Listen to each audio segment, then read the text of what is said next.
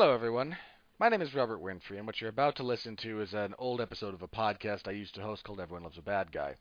This particular episode debuted on July 3rd of 2013. It's notable in that, for a couple of reasons. One, it became the first in what wound up being like 3 different podcasts I did in some variety talking about Hannibal Lecter. This one is focused on Hannibal Lecter. I did one on the television show Hannibal, which I still dearly miss. And I forget what the other one was. You'll have to forgive me. I just can't remember off the top of my head. But there were 3 different times I wound up talking about that character in some iteration. Which should speak to... One, it speaks to maybe something a little bit unsavory about my character. But what a truly compelling character that Thomas Harris wound up creating with that, with Dr. Lecter. So, it is also notable, this was my first solo podcast.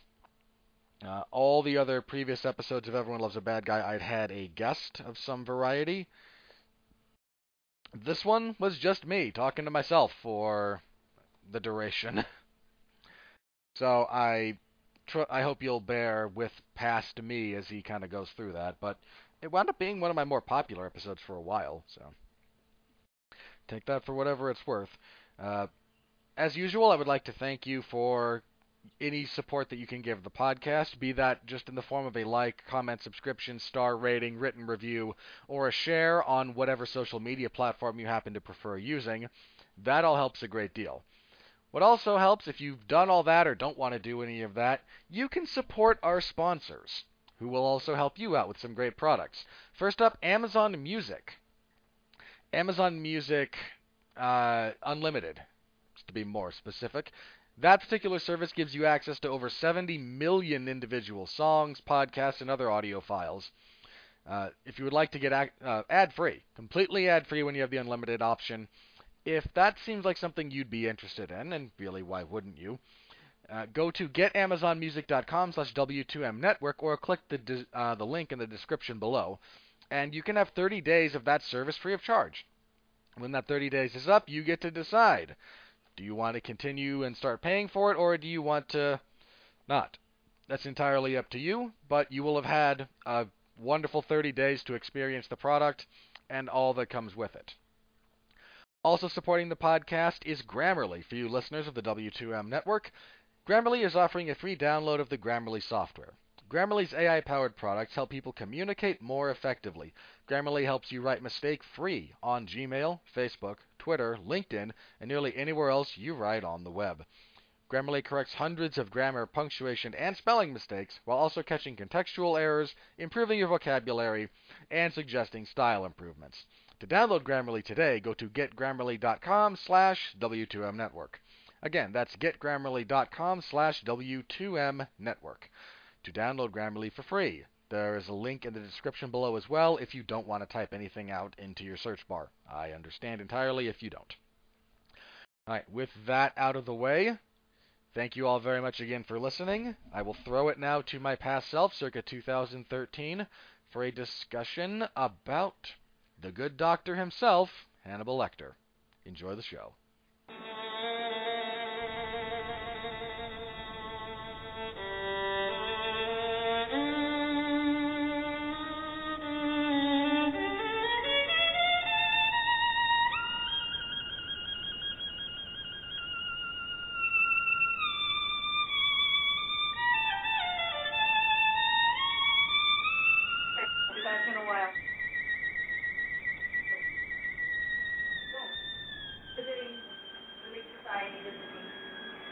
When the devil is too busy and death a bit too much, they call on me by name, you see, for my special touch. To the gentlemen, I'm misfortune.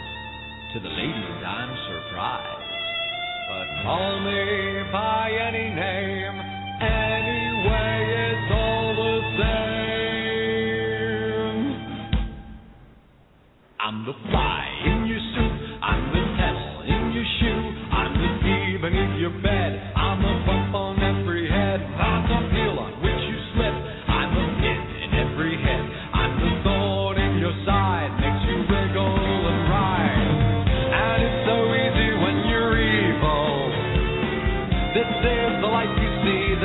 dishes have to me. I do it all because I'm evil, and I do it all for free. Your tears are all the pay I'll ever need.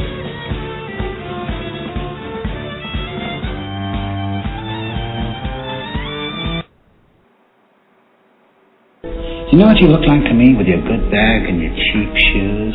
You look like a rube. A well-scrubbed, hustling rube with a little taste. Good nutrition's given you some length of bone, but you're not more than one generation from poor white trash, are you, Agent Starling? And that accent you've tried so desperately to shed, pure West Virginia. Where's your father, dear? Is he a coal miner? Does he stink of the land? And oh, how quickly the boys found you. All those tedious, sticky fumblings in the backseats of cars, while you could only dream of getting out, getting anywhere, getting all the way to the Applebee line. You see a lot, Doctor? Indeed he does. Hello. Welcome to Everyone Loves a Bad Guy. I am your host, Mr. Robert Winfrey, and I hope you're all having a wonderful 4th of July weekend. This is being recorded on July 3rd, so anyone in the States, tomorrow, the 4th of July, pretty good celebration. Fireworks, barbecue, friends. For those of you who imbibe a little bit, I'm sure there's more than a bit of alcohol involved, and I'm pretty sure a good time will generally be had by all. If you live somewhere outside of the United States, I'm sure you all have holidays coming up in the near future. Summer's a great time for them, and most governments try to have at least one over these summer months. Well, as you may have guessed from the introduction there, on this particular edition of Everyone Loves a Bad Guy, we're talking about one of the most iconic villains of all time, one of my personal favorites, the good doctor himself, Hannibal Lecter. That's right, ladies and gentlemen. We're here to dissect the man who has no qualms about eating. Now, normally for these shows, I have a guest. I have had quite a few. I've enjoyed every one of them. And I have someone to talk with, to share ideas with, to kind of bounce back and forth. Not so much this time. No one had the time. No one had the inclination, I suppose. So you just get me. I've got a couple of sound clips to hopefully help break up some of the monotony of listening to my voice. And we'll get to those. But it is just me, so for the next 55 minutes and change, it's just us talking about Hannibal Lecter and all his various forms across all the different media. Now, since we're starting with Hannibal, I suppose I should start with how I got introduced to the character. Well, I got introduced to it somewhat by accident in kind of a funny story. I was staying at a friend's house I was in high school, maybe junior high at the time, so 14 to 16, somewhere in that age group, I can't remember exactly, and it was Halloween. Wonderful time of year. I was at a friend's house, and we were cruising through the channels looking for a movie to watch, as teenagers in general are wont to do. Well, my friend's father came upon Silence of the Lambs partway through, and decided to watch it. So my first exposure to the movie was one of the rather clinical sequences in the FBI. I forget exactly where it was within the film. But I was confused as to why this would be considered a scary movie. I was assured by my friend's father that, no, it's a scary movie, trust me. And I watched the vast majority of that particular film. I don't remember exactly where I came in, but it was in the beginning prior to her first meeting with Hannibal Lecter. And I wound up leaving to go home just after he escaped from his particular confinement. One of the better and great sequences all the way around. But my first exposure, I was too young to understand everything about that particular character. I still loved the movie. I was still, scared and awed by it, so there was still that. It just wasn't until many years later that I actually got around to seeing the film unedited. And strangely enough, that movie doesn't lose a whole lot going from film to television. It takes very little to edit it down for television. But a year or so later, I got into the books. I read them in sequential order, so I started with Red Dragon, moved on to Silence of the Lambs, of course Hannibal Rising, which I actually enjoyed the book, the movie not so much, but we're going to get to that in a little bit. So, that's kind of my introduction. I was introduced on the Anthony Hopkins version, as I'm sure most of you were. That is the iconic portrayal, but not the only one, which is kind of what inspired me to do this particular podcast. The NBC series Hannibal wrapped up its first season last week, with Mads Mikkelsen doing what I feel is a very good job portraying Hannibal Lecter in a slightly different light. I've enjoyed that movie, I've enjoyed that television series so far, and I look forward to seeing if they're able to bring that same level of quality to next season. But we're not here to talk about just the television show, just the movies, just the actors. We're here to talk about the character as well as the actor. And the character first appears in the novel Red Dragon by Thomas Harris, and in a strange twist, Hannibal Lecter is very rarely the focus of, he's not the focus of those first two books. The focus is on the FBI agents, Will Graham and Clarice Starling, respectively, from Red Dragon to Silence of the Lambs, in their attempt to catch serial killers. In Red Dragon, it is the character Francis Dollar-Hyde, known as the Red Dragon, or the Tooth Fairy, depending on how far you are in the book, and Buffalo Bill in Silence of the Lambs. But he is portrayed, when we first meet him, he's actually already been captured by Will Graham, and that particular story of how that came about has been tweaked a little bit over the years and over the different incarnations of the story in various mediums. But he's been captured by Will Graham, and Will comes to seek his help when trying to catch Francis Dollar-Hyde, known as the Tooth Fairy at the time, a name he finds highly divisive, and it annoys him so much that it contributes to his eventual murder of Freddie Lowndes. Oh, and in case someone is not aware, yes, I should have said there will be spoilers if you're not familiar with this villain in the series, so I apologize if I unintentionally spoiled something there. If you're not familiar, there will be spoilers. Fair warning. The first film adaptation that brought Hannibal Lecter to the big screen was actually not Silence of the Lambs, which had Anthony Hopkins. It was a movie a couple of years earlier done by Michael Mann called Manhunter, and had the Scottish actor Brian Cox as Hannibal Lecter, spelled differently for some legal purpose. That particular version is actually not bad. He retains his Scottish accent, which it provides a slightly different twist on it, especially if you're familiar with all of the kind of mythology that goes on within the Silence of the Lambs universe. But that movie suffers from kind of being a Michael Mann movie, the impression that I got, and that's a lot of style, a lot of neat visuals. The substance isn't necessarily as all the way there, and basically as you're watching that, you know you're watching a Michael Mann movie. And actually, that movie, again, it has some following. It's not a horrible movie. It's just, I don't feel especially... And actually, the way that movie performed poorly at the box office and with critics upon its release, it's gained a bit of a cult following by contemporary standards. But that actually almost caused the movie, which was, I believe, in pre-production at the time, going towards filming Silence of the Lambs, directed by Jonathan Demme, which we will get into in a bit.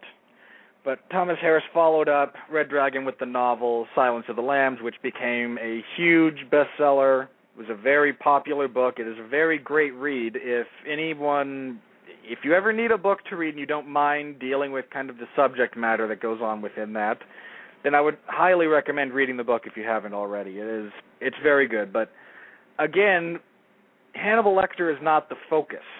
He's certainly there. He's certainly important. But in terms of the amount of material devoted to him, a fair amount more is devoted to the evidence collecting, the procedures, and the FBI looking for Buffalo Bill, as well as some stuff done within the head of Buffalo Bill. And Thomas Harris is a painstaking researcher and a fairly detailed writer, so again, naturally some material had to be cut for the film, but it's a very good book, and I recommend you guys read it.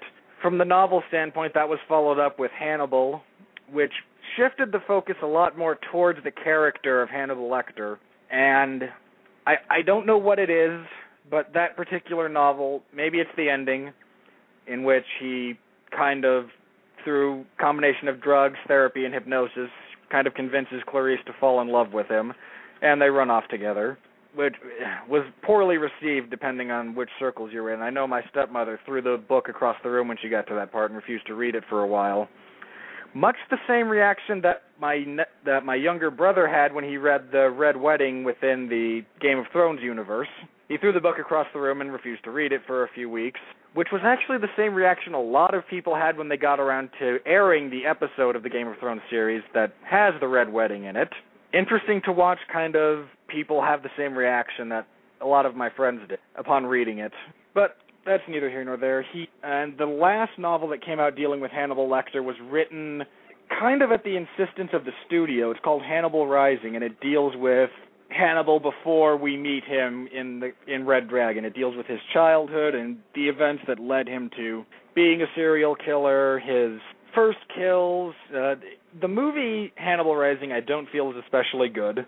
It has issues, and I do want to get into those again in a little bit here. But the book I actually enjoyed a great deal. So if any of you have just seen the movie, and with all of its many, many flaws, if you haven't read the book, I would encourage you to do so, because it's not actually that bad.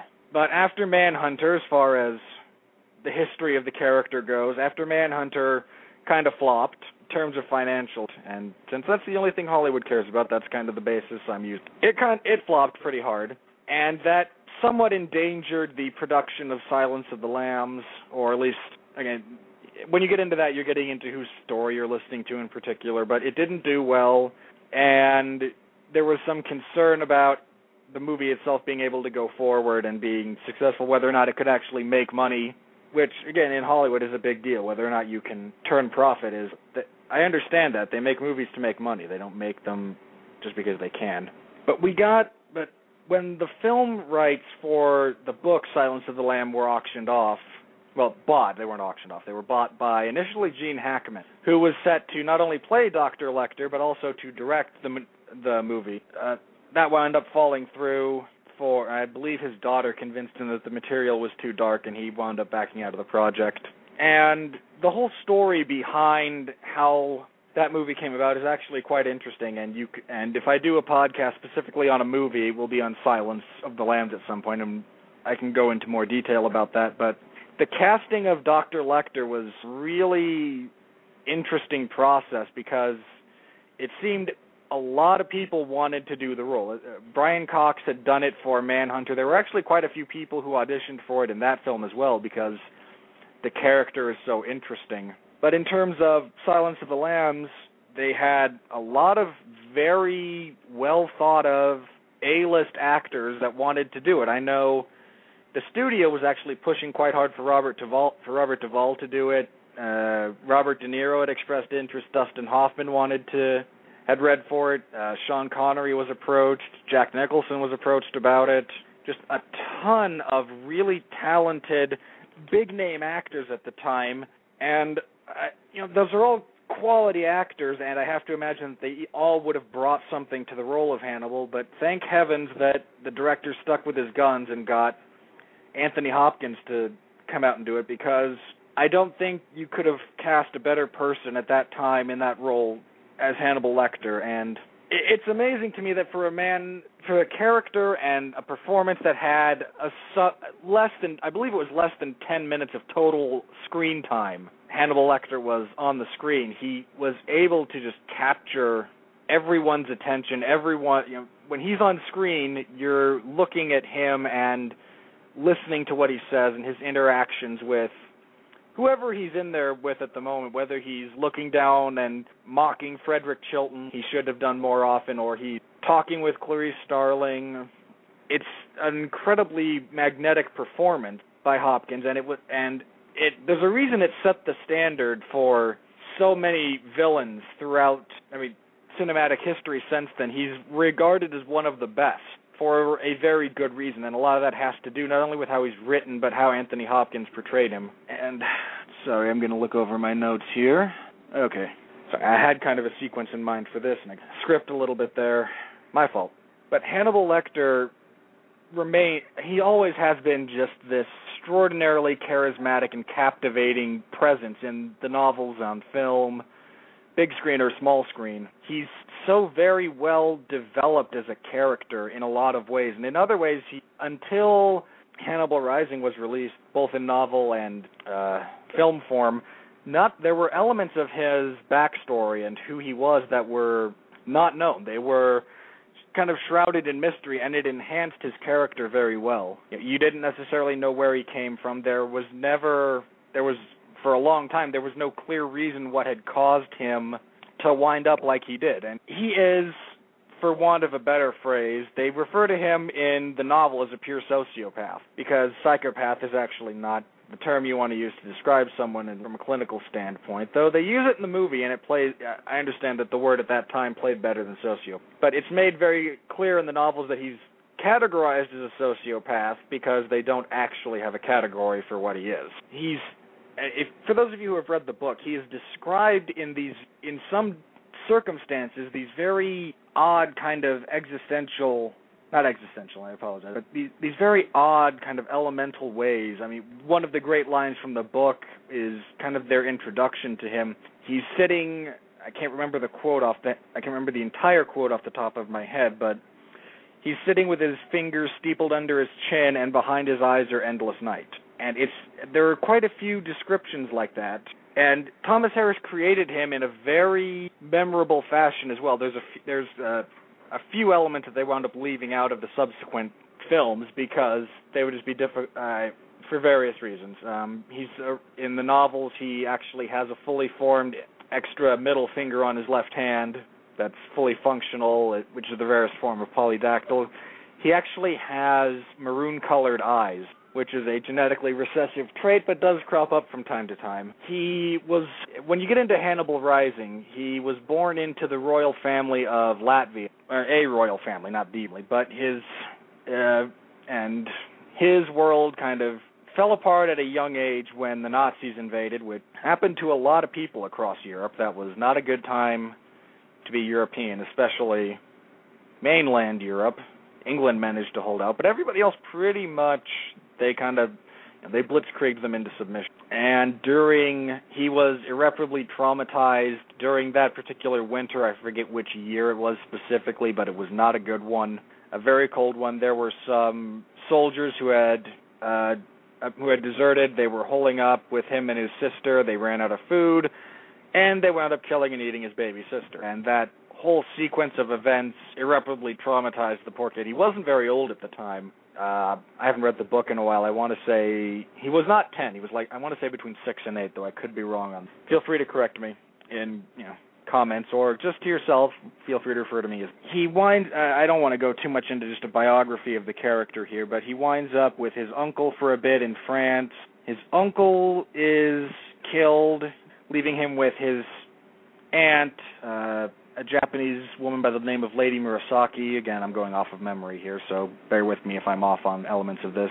He exacts revenge on the soldiers who killed his sister and helped, and he ate her too, is kind of the big reveal towards the end of that story. He kills all of them. The public is then sympathetic towards him because he killed a bunch of war criminals. They demand his release.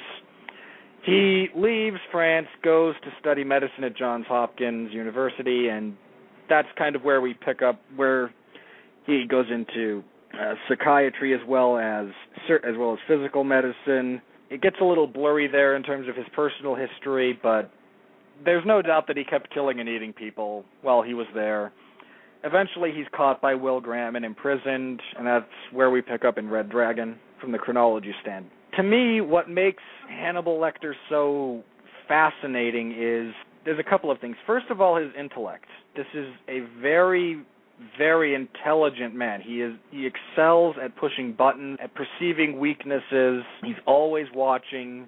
He's always observing. He was described by Ted Talley, who wrote the screenplay for Silence of the Lambs, as like the Sherlock Holmes of serial killers. He's a thinking machine. He is always thinking. He is always analyzing. He is always making notes in his head. And that particular description fits him very well, because that particular sound clip I played at the beginning of this podcast is what he says to dissect Clarice Starling after seeing her for all of a few minutes. And to just completely see through someone like that it's not something that most people can do. It's something that he can do. But it's not just his intellect is a huge factor in that. He's a very interesting character because he's not, forgive the phrase, he's not your garden variety psychopath. And again, I know psychopath's not the correct word there, but a lot of serial killers like that, you know, they leave evidence, they follow patterns. I mean, if you're a fan of the TV show Criminal Minds, you're familiar with, you know, patterns and how you can analyze behavior, and I know there's some controversy around that among scientific circles, but they all kind of fall into these patterns, into these categories, and here's a character who doesn't fit any of them. I mean, yes, he's a serial killer, and yes, you know, there are cannibalistic aspects to it, and you can argue, but none of the kind of accepted groups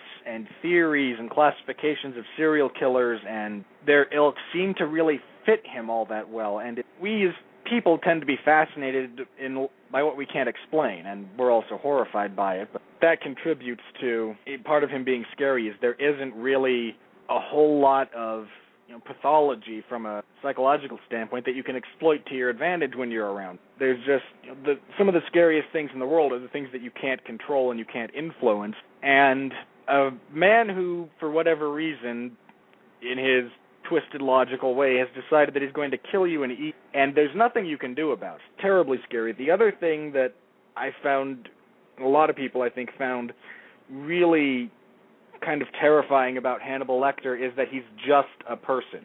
There's nothing supernatural about him as you get with other slashers and especially at the time, the first Silence of the Lambs movie came out in February of 91.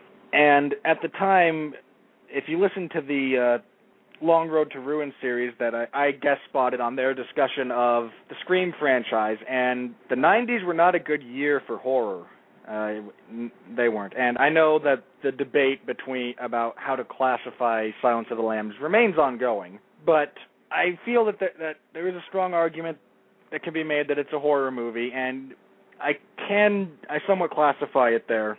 But the 90s were not a good year for horror movies. You had, let me see if I can remember this. You had Freddy's Dead, The Final Nightmare. You had, where were we in Friday the 13th?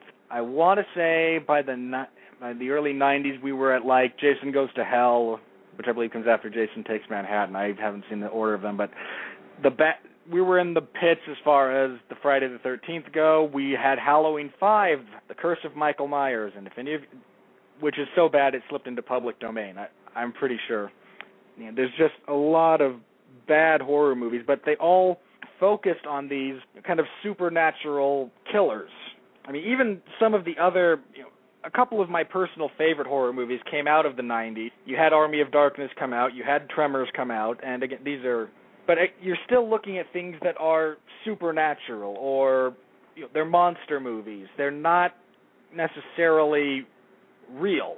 And here you have someone who is utterly terrifying and could be real. I mean, it's not a huge stretch of the imagination to see Dr. Lecter in the real world. See someone like that actually out there, going around, shopping for groceries, cooking expensive foods, enjoying opera, and if you happen to aggravate him in some way, he's going to kill you and eat you and probably serve parts of you at a dinner party. That type of thing is completely rational. It's completely real. It is, and that notion that no, this can actually happen, and in some cases does. It's scary. It's an absolutely terrifying notion. And sorry, I lost my train of thought there, which happens. But the whole and one of the things that I feel works as the series progresses, again, the novel Hannibal, as well as the movie, there are some issues that I have with both of those, different ones respectively, but they exist. But some of the things that I enjoyed about it, as far as the novel goes, were the little glimpses, kind of the flashbacks to Lecter's childhood. And even in Hannibal Rising, knowing his backstory, knowing kind of the events that had helped conspire to create Hannibal Lecter, did not in any way diminish him. The performance of Gaspard Ulliel, yeah, that hurt. But the novel, which is kind of what I'm going off of here, does not diminish Hannibal Lecter because you know where he comes from. And that, in terms of novel or movie monsters, for want of a better phrase here, knowing their motivations, knowing their backstory, when you've already established them as a menace and a threat, suddenly, kind of making them human or explaining them it can go badly, just in terms of being awful, like some of the early Halloween, like Halloween 4 and 5, where you try to explain how Michael Myers is the way he is. It can just be bad, or it can be torn apart by fans and some critics, like Rob Zombie's Halloween remake, which is highly divisive, but attempts to explain why Michael Myers is the way he is, in terms of he feels the need to kill people. And it can go badly. Go badly because the menace goes away when you know things about them in a lot of ways. And I don't feel it did with Hannibal, the way it was handled. Again, Thomas Harris is to be commended for that aspect of those two books. Again, the movies, not so much. And since we're inevitably going to talk about the movies, I talked a little bit about Silence of the Lambs, which was the big one. It remains, objectively speaking, the best, I think. It still holds up as a film after it came out in '91, so it still holds up as a film. We actually, those of us who are fans of Anthony Hopkins, owe that film a great debt, because when Anthony Hopkins was first approached about that part, he had kind of given up Hollywood. He had moved back to London. He was going to be on the theater. He kind of figured Hollywood's not for me. I'll be a stage performer, and that's kind of my niche. I'm not necessarily meant to be here. And he was going to be done, and thank heavens that Jonathan Demme was able to secure him for the part of Hannibal Lecter, because the success of that movie, both financially, critically, the movie's a success, was what led to Anthony Hopkins still being around in Hollywood making movies all these years later, and we would have missed a lot had that particular sequence not come to fruition. We wouldn't have had him in so many other great movies. I mean, my first exposure to Anthony Hopkins was actually not in the form of Hannibal Lecter. It was in the form of The Mask of Zorro, where he plays, I forget I know his last name is De La Vega, but I can't remember but he plays the first Zorro, and if you've seen the movie, you know what I mean. To see him, and again, that was my first real exposure to Anthony Hopkins, was oddly enough kind of as an action star. That is an action movie, and he's not, Antonio Banderas in that movie doing all of his own stunts and every type of thing and whatnot, but he is a very important part of that film as a whole, and I think the fact that he's not in it at all is one of the things that hurts the sequel, in addition to a poorly thought out script. But Anthony Hopkins has played Hannibal Lecter in Silence. He returned for the movie Hannibal. He was pretty much the only person who returned for their role from that movie. The part of Jack Crawford wound up being written out. Julianne Moore took over as Clarice Starling. Actually, Paul Krendler, played by Ray Liotta in Hannibal, actually has a bigger role in the Silence of the Lambs novel, but he has a cameo appearance in Silence of the Lambs, and it's not Ray Liotta in Silence. I think it's him, and I believe the actor who played Barney, guard over Lecter cell block, comes back.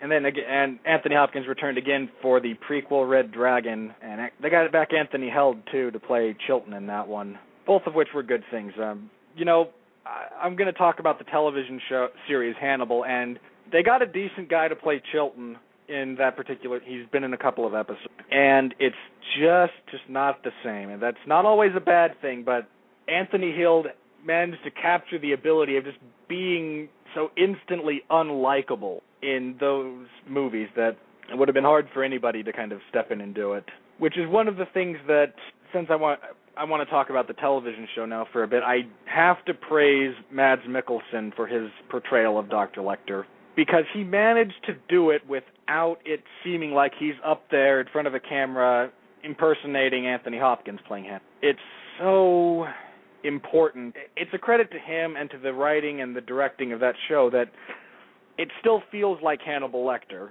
without it being a knockoff, without it being him playing Anthony Hopkins who's playing Hannibal Lecter, which is a very easy thing to do when you're taking over especially such an iconic and successful role.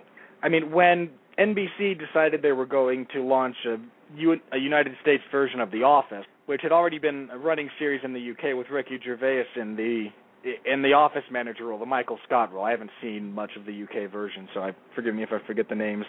But when people were auditioning for the role of Michael Scott, a bunch of them, and some of them admitted, I believe Rainn Wilson admitted, that his Michael Scott audition was nothing but a terrible 10-minute Ricky Gervais impression. And with anything that's successful, especially something like Hannibal Lecter that has been done so very, very well by Anthony Hopkins and has become a cultural icon. I mean, everyone knows Hannibal Lecter. And for him to be able to go out there and perform and have it still, that his version of Hannibal, it still feels like Hannibal Lecter. It doesn't feel like, a caricature or something like that, which was a big issue I had with Hannibal Rising. And I can't completely blame Gaspard Ulliel, who they cast as Hannibal in Hannibal Rising, because he was a younger actor at the time, but his acting and maybe the way the character was written and the way that story had to be condensed for film as opposed to being a novel, it just didn't work. It didn't feel like Hannibal Lecter. It felt like, watching him play Hannibal felt like he was trying to copy what he thought Anthony Hopkins would do as a young Hannibal. And it doesn't work. And I never, when I watch Mads Mikkelsen play Hannibal, I never feel like he's trying to kind of emulate Anthony Hopkins. And again, that's a credit to everyone kind of involved with that it's able to be, it's still Hannibal.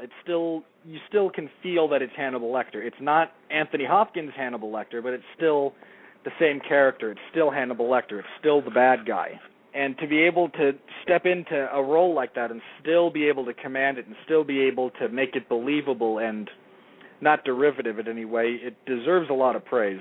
And one of the things that goes into that, in this instance, as far as the television series go, we're looking at Hannibal Lecter before he's caught.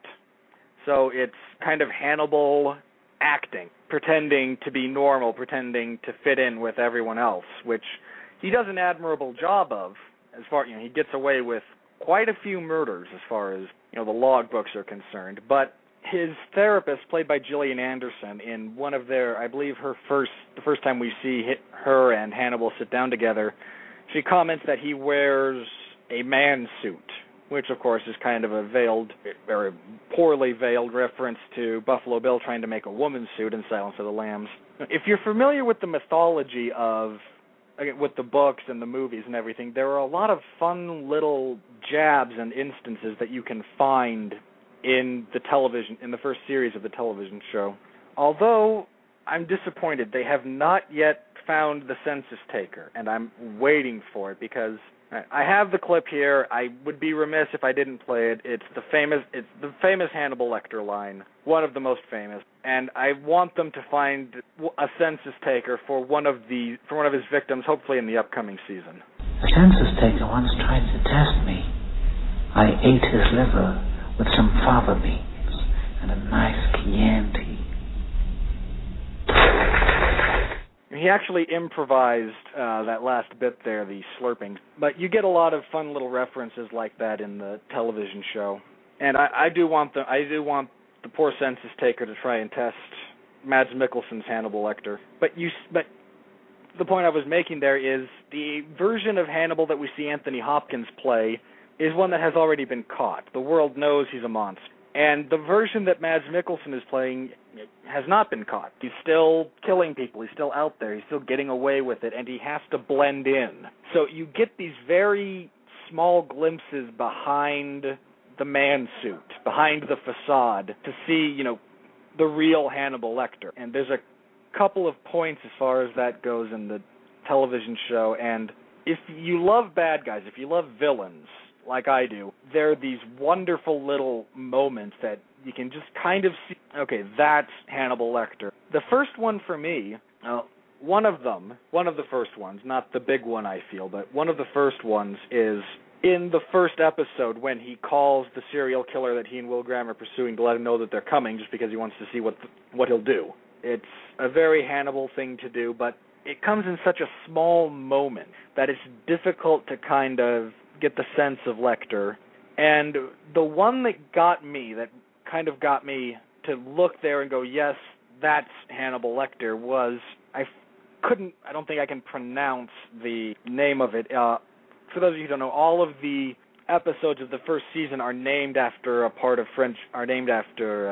meal. They're named after parts of French cuisine. And in this particular one, the basic premise of the episode is a serial killer who's already in custody. He might have been a serial killer. I forget exactly. I haven't seen that episode in a while. Played by Eddie Izzard. Has been convinced subtly by Dr. Chilton that he is the Chesapeake Ripper, which is actually Hannibal Lecter.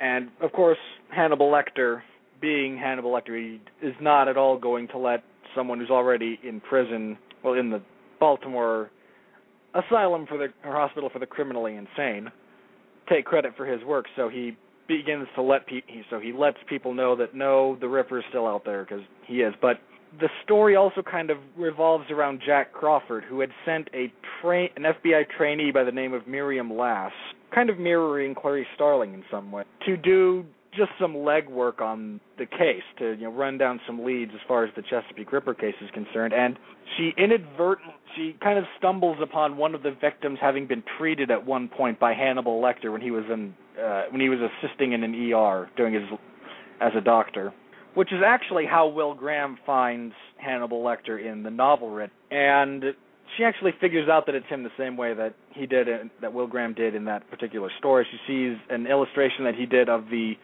medieval drawing Wound Man, and the wounds on that just happen to correspond exactly with the physical trauma to the last victim. And Hannibal comes up behind her and subdues her and eventually kills her. But the moment that I kind of went, yes, there's Hannibal Lecter, was when you realize that he is the Chesapeake Ripper. It's not revealed until the end of that particular episode, but the final sequence is he's sitting down in, I believe it's his office, in front of the fireplace with Jack Crawford, and they're having a glass of wine. And he asks him, he says, tell me about this trainee. And as Jack is telling the story of this, we get the flashback that reveals it was actually Hannibal that killed her. And in that last little bit, he's sitting there beside Jack Crawford, listening to him kind of talk about his guilt and this wonderful woman this trainee that he sent off and she was killed, and he has all this guilt, and he's just sitting there absorbing all of this, and he's enjoying it, because again, that's what he does. He kind of studies and he enjoys these things. And as that particular episode ends, after all that's been revealed to us, a very brief hint of a smile crosses his face before the episode ends. And for me, that was, you look at that sequence, and yes, that's Hannibal Lecter. It's not the version that Anthony Hopkins did, but it is definitely still Hannibal Lecter, and thank heavens for everyone involved with that. And I know Mads Mikkelsen, I was impressed with his work when he was cast as Le Chivre in the latest Bond movie, not the latest Bond movie, but the first Daniel Craig Bond movie. He was cast as the primary villain. And I was very impressed with his work there, but I have very much enjoyed his turn as Hannibal Lecter. I'm anxious to see where it goes. He adopted a lot of the traits that Anthony Hopkins had for Hannibal, not in the kind of obvious, maybe like speech patterns or lines or kind of crazy-eyed looks, but when Anthony Hopkins was preparing for the role of Hannibal, one of the things that he has mentioned that he did was, I forget the specific species, but there's a species of big cat, of predatory cat, that their hunting method, one of them, is they stand impossibly still.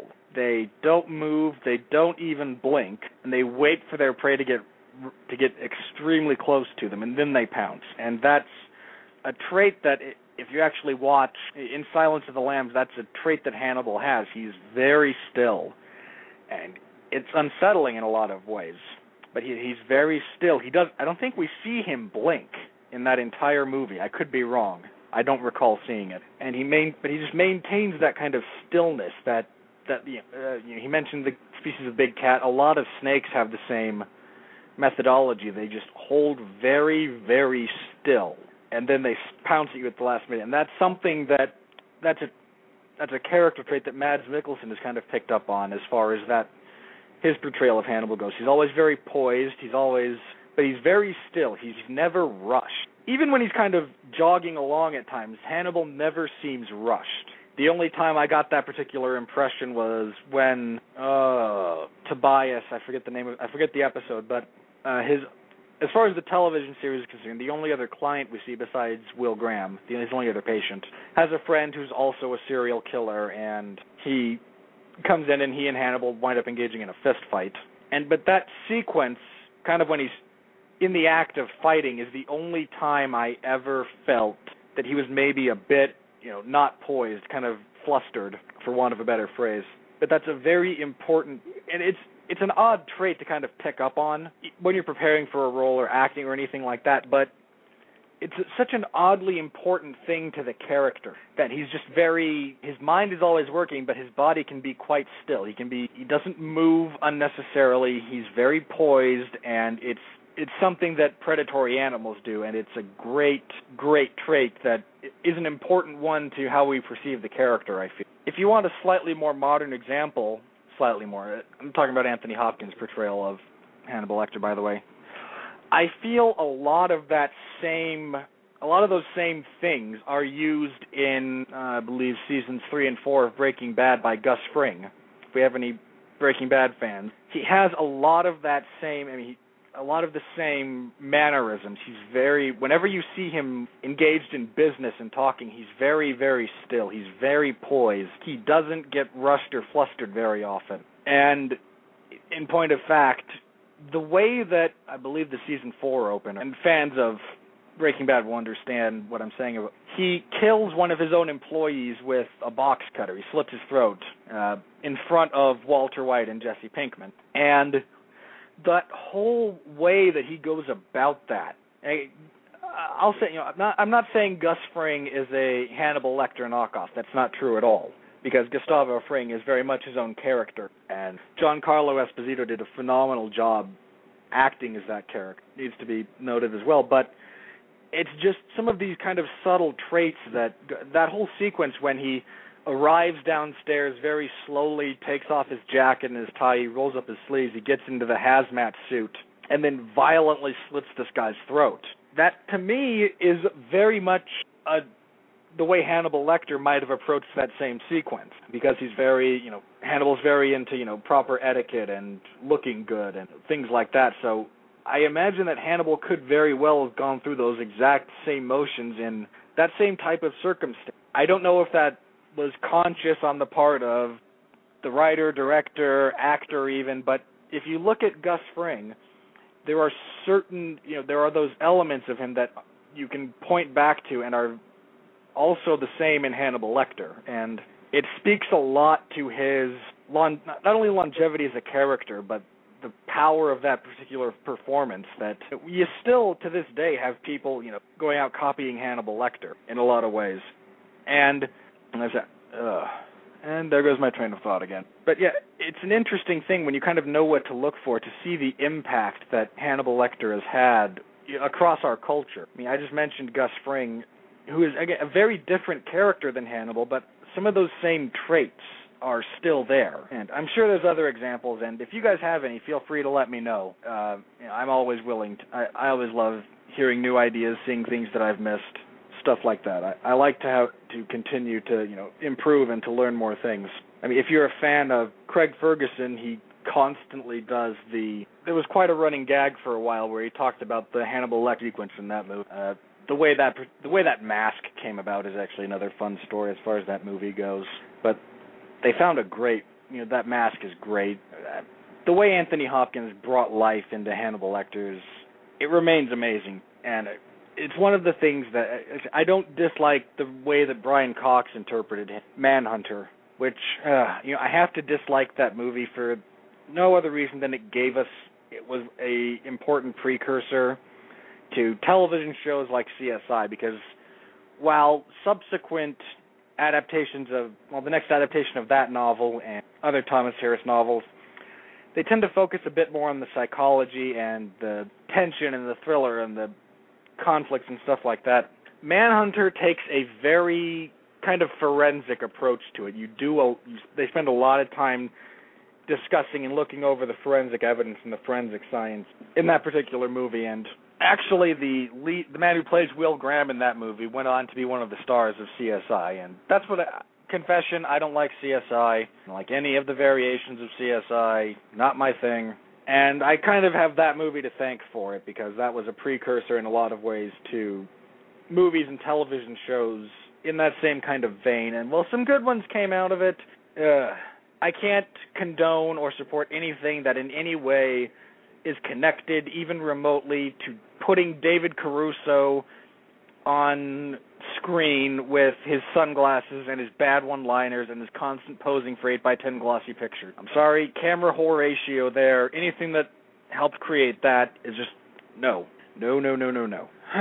But enough, we're not, I don't want to talk too much about my dislike of those things. We're here to talk about Hannibal Lecter and things that I do like about him. You know, I may be wrong about this, but I believe Hannibal Lecter had, I want to say, like 8 minutes of total screen time, though it might be 15, and I'm getting it confused with my other one, because the amount of time Hannibal was on screen for was shockingly low for someone who would go on to, deservedly, I believe, win the Oscar for Best Actor. I mean, it was, and I bring that up because the same situation came up a few years ago now with the movie The Last King of Scotland, starring James McAvoy and Forrest Whitaker. And Forrest Whitaker played former Ugandan dictator Idi Amin, and had the same kind of deal. He was on screen for, I believe, less than 10 minutes, I want to say, with Forrest Whitaker. I mean, again, my numbers may be off on that, but this really short amount of time, but still such a phenomenal acting job. And that particular, I believe that particular thought process, because I believe the director's intention there was, as with other directors, specifically Michael Mann, in Manhunter, he significantly reduced the amount of time that Hannibal Lecter was on screen, because and I believe he said it was because he felt it was such a charismatic and intense character and performance that he wanted to leave the audience wanting more. He wanted it to feel like they hadn't got enough. So you have these really intense, really enthralling characters like Hannibal Lecter and like the way Forrest Whitaker portrayed Idi Amin. And you can't have them on screen for too long because it can almost become overwhelming. You know, a less is more kind of philosophy applies there and is very successful in those movies. Those are very, they're strong acting performances, they're strong movies by and large, and you can't take up the screen the whole time with someone like Hannibal Lecter. It loses some of the impact, and it can be and at the same time, you don't lose some of the impact. In some cases, it can become a bit overwhelming to just, you need, to take a deep breath, to come up for air every now and again, when you look at some of the novels and the movies that focus more on Hannibal, they kind of suffer, and that's part of the reason. It's odd to hear me say this because I'm such a huge, villain fan and everything, but there's almost too much Hannibal Lecter. And as far as, just pacing it and everything, you need so much more than just having those breaks between seeing the character, between being involved with something like that, someone that intense and that enthralling.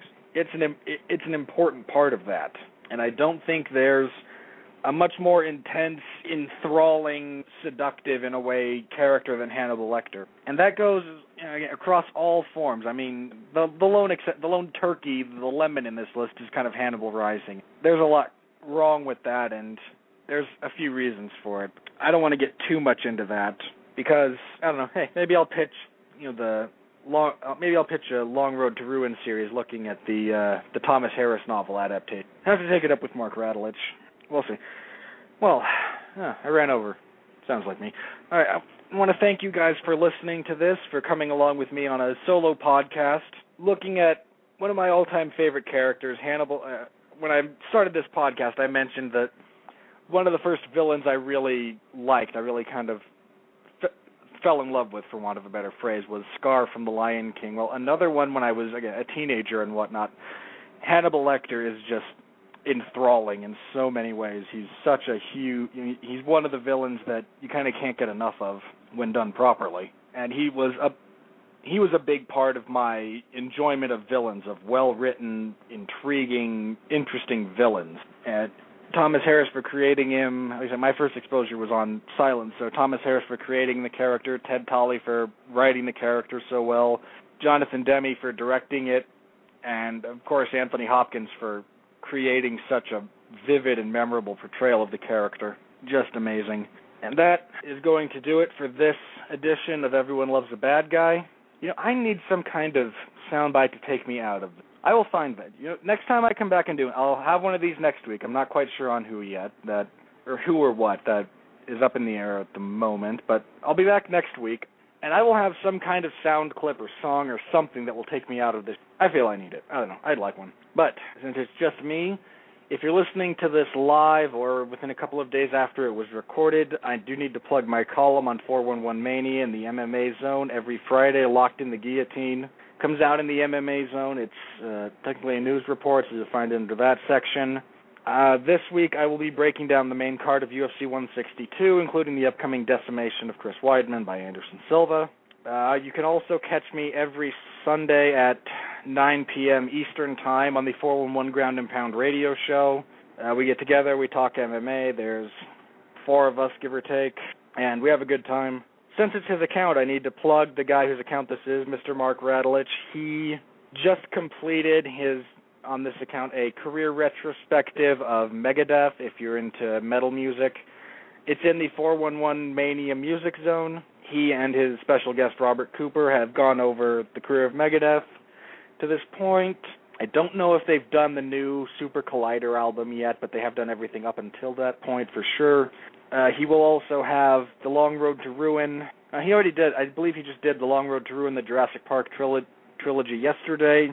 So if you're interested in hearing, The Long Road to Ruin is a great ongoing series of podcasts looking at movie franchises, if you're not aware of what it is. And he has an upcoming one in 2 weeks. I believe he's looking at Twilight in 2 weeks. He got his wife to come on and do one with him and his regular co-host. Yeah, that's because next week he'll be reviewing Super Collider with Robert Cooper. Hey, I'm plugging everybody else's stuff because I don't have too much going on. But that does it for me. And you know what? I will leave you with the same soundbite that I brought you in with. It's Hannibal Lecter staring right through Clarice Starling and poking at all of her exposed nerves just to see the kind of reaction. I will see you next time, folks. Just remember, the light is only bright because the darkness allows it to be so. So whenever something bad happens to you, just remember it's to make the good things that much sweeter. Have a good night.